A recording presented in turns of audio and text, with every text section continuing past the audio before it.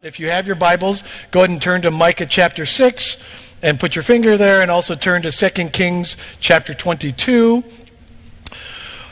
But we've been talking about in this series, Pastor John the last 2 weeks talked about acting justly and loving mercy.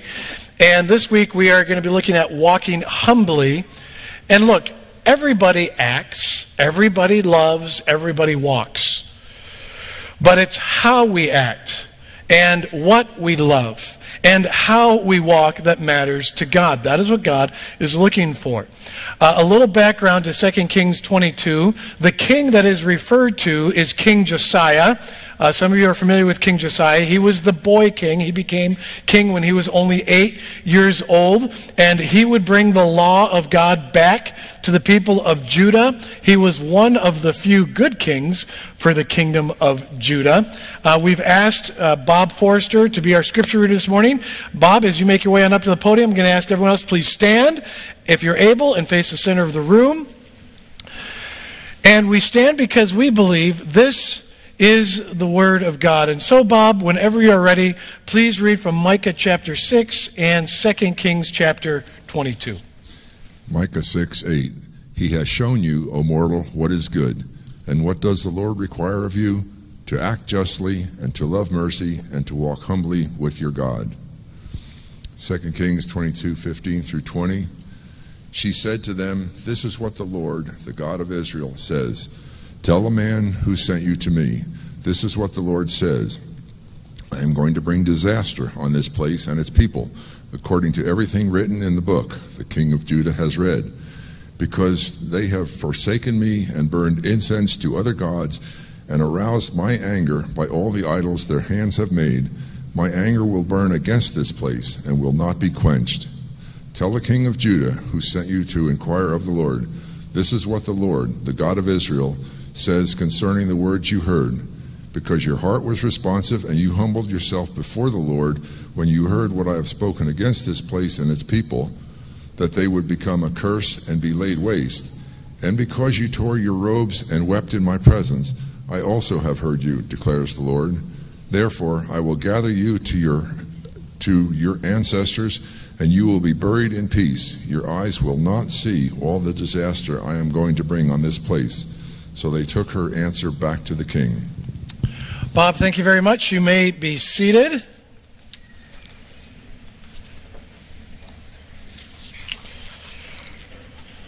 When I was about 10 years old, I started collecting football cards.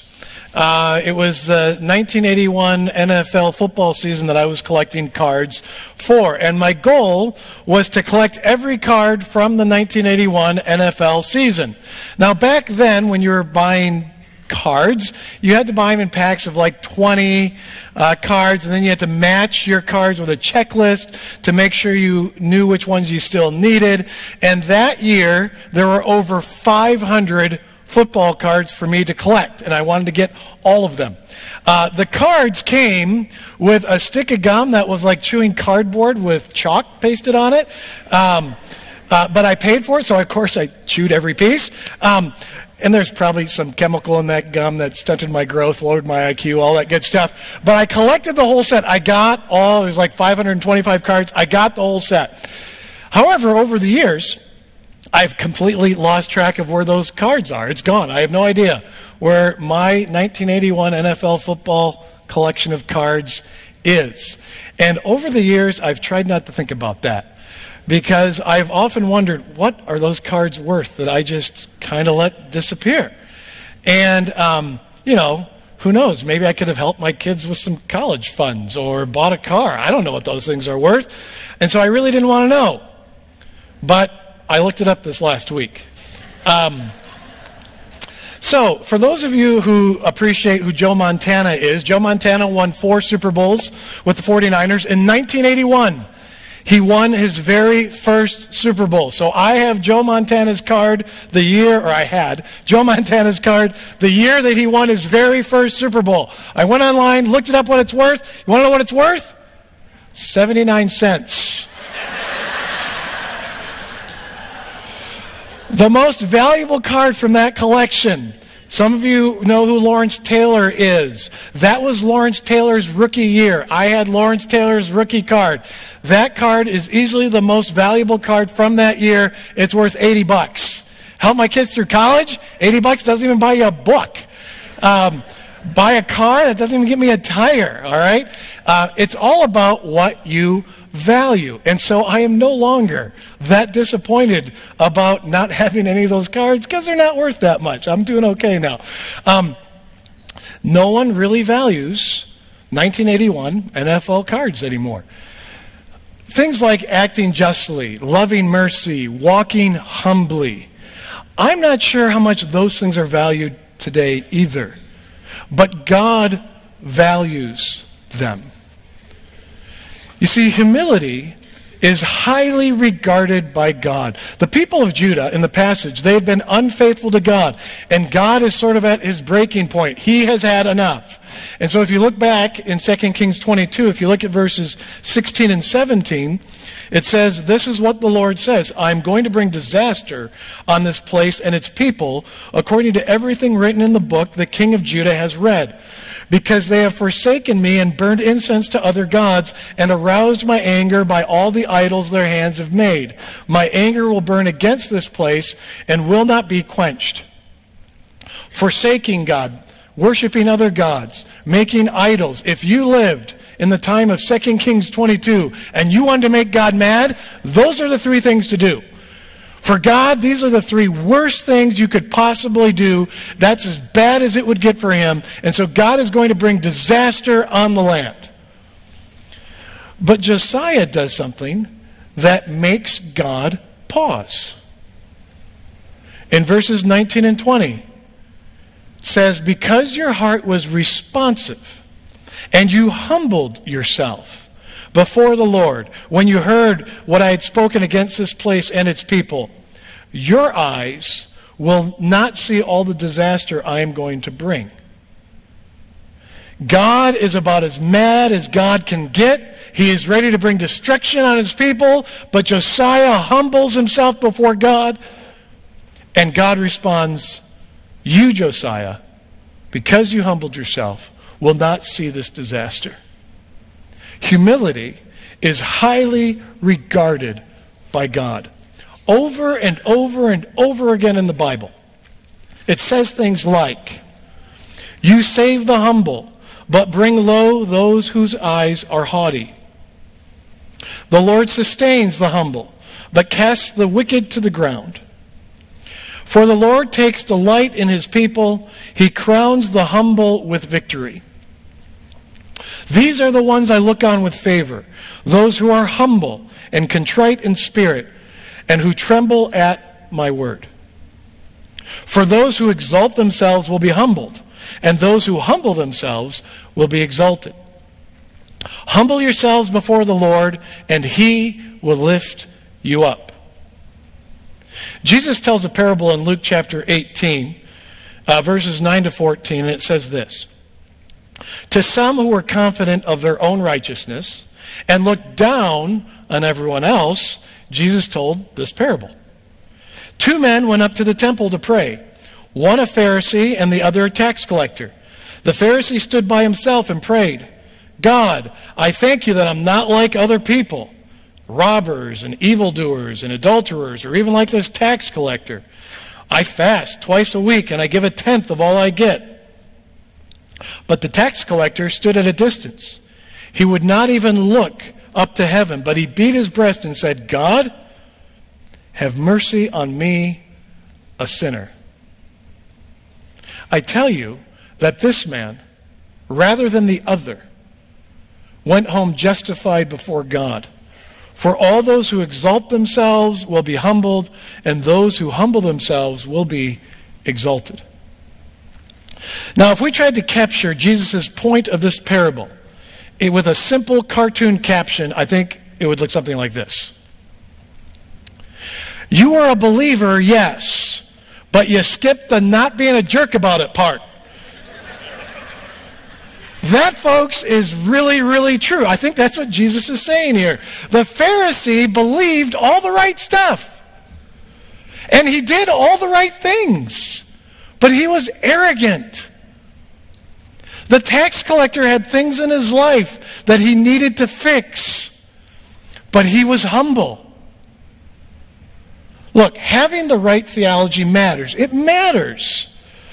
And there are people in the Magic Valley in our community who believe different from us. And so obviously we think that we are right and they are wrong. But God doesn't want us to be arrogant about it. Having the right morals and values matter. And there are people in the Magic Valley who do not share our values. And we want to stand up for the right morals, for the right values. But God doesn't want us to be arrogant about it. If we have the right theology and the right morals and are arrogant, God is not pleased with us. Even though we are not perfect, if in humility we are following Jesus as best as we can, trusting in his grace when we mess up, God is pleased. Humility is highly regarded by God. But humility, it responds to God. Paying humility lip service, it really doesn't mean much. We can say we are humble. We can talk about how important humility is. But humility is something that is very apparent.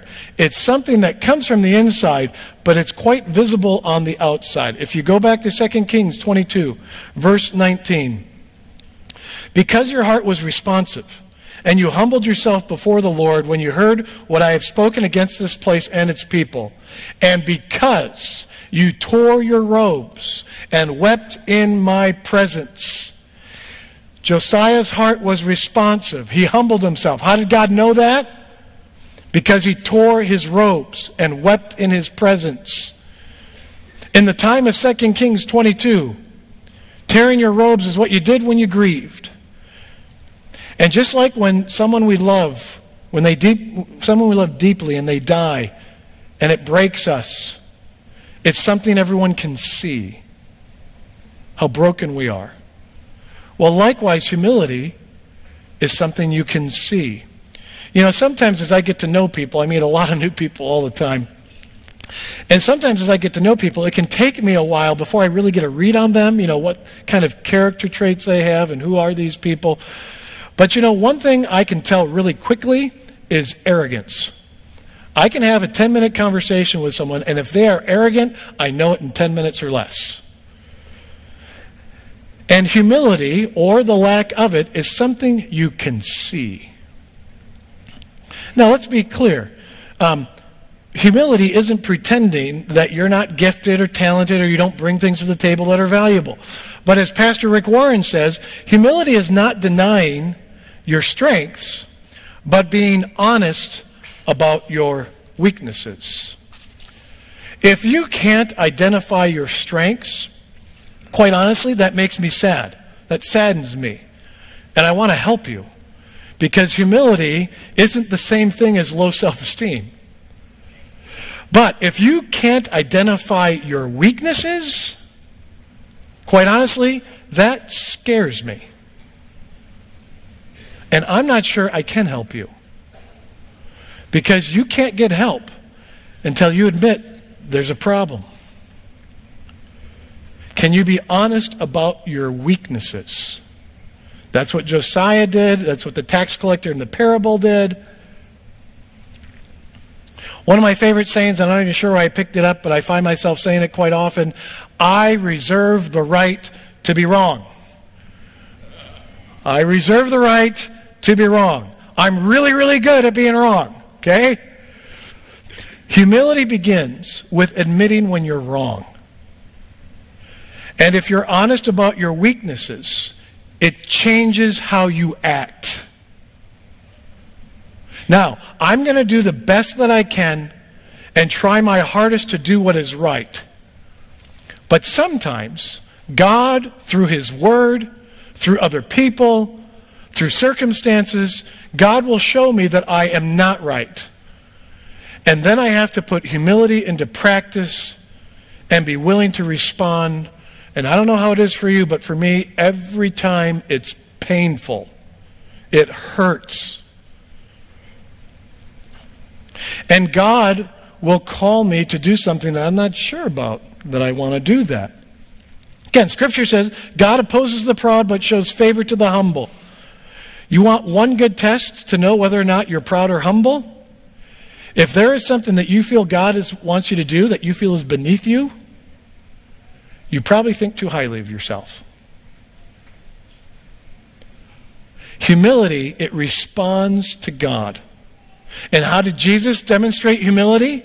As Philippians 2 says, and being found in appearance as a man, he humbled himself by becoming obedient to death, even death on a cross. Humility responds to God. But humility, it's also a source of rest. Arrogance is exhausting. When I feel like I always have to be right, it's exhausting. When I'm around someone who always has to be right, it's exhausting. Okay? Arrogance, it's just exhausting. Humility, though, can give us a sense of peace. Back to 2 Kings 22. Therefore, I will gather you to your ancestors, and you will be buried in peace. Your eyes will not see all the disaster I am going to bring on this place. Josiah humbles himself before God, and God says, I will give you peace.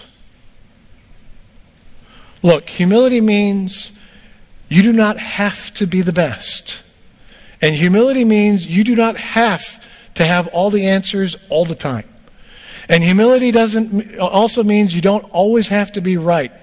And humility means you don't always have to get your way. And there's something nice about that. If we can get past the pride part, there is great peace in that. You don't have to be the best. You just have to try as best as you can. As Jesus said in Matthew chapter 11, come to me, all of you who are weary and burdened, and I will give you rest. Take my yoke upon me. Take my yoke upon you, and learn from me, for I am gentle and humble in heart, and you will find rest for your souls. For my yoke is easy, and my burden is light.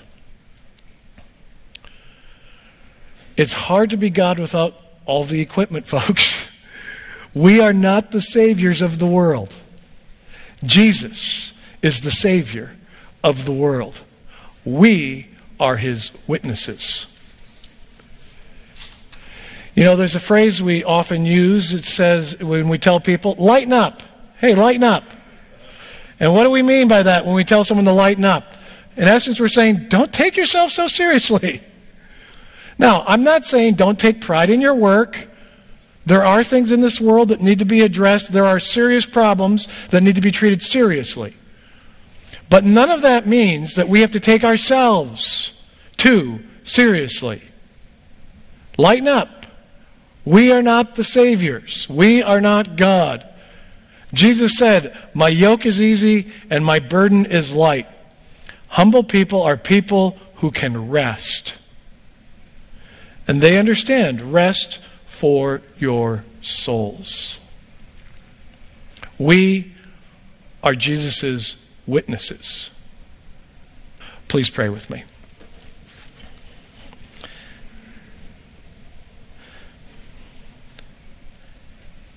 And Lord, we are so grateful that you are a God who values humility. Lord, we live in a time where humility doesn't seem to be valued at all. And so, Lord, we thank you that you still do. And Lord, we thank you for Jesus, who demonstrated humility to us. And Lord, we ask that you'd give each of us hearts, that wherever we go, that we would act justly, that we would love mercy, but that, Lord, we would walk humbly. And that people would be able to see and experience your love through us. It's in the name of Jesus we pray. Amen.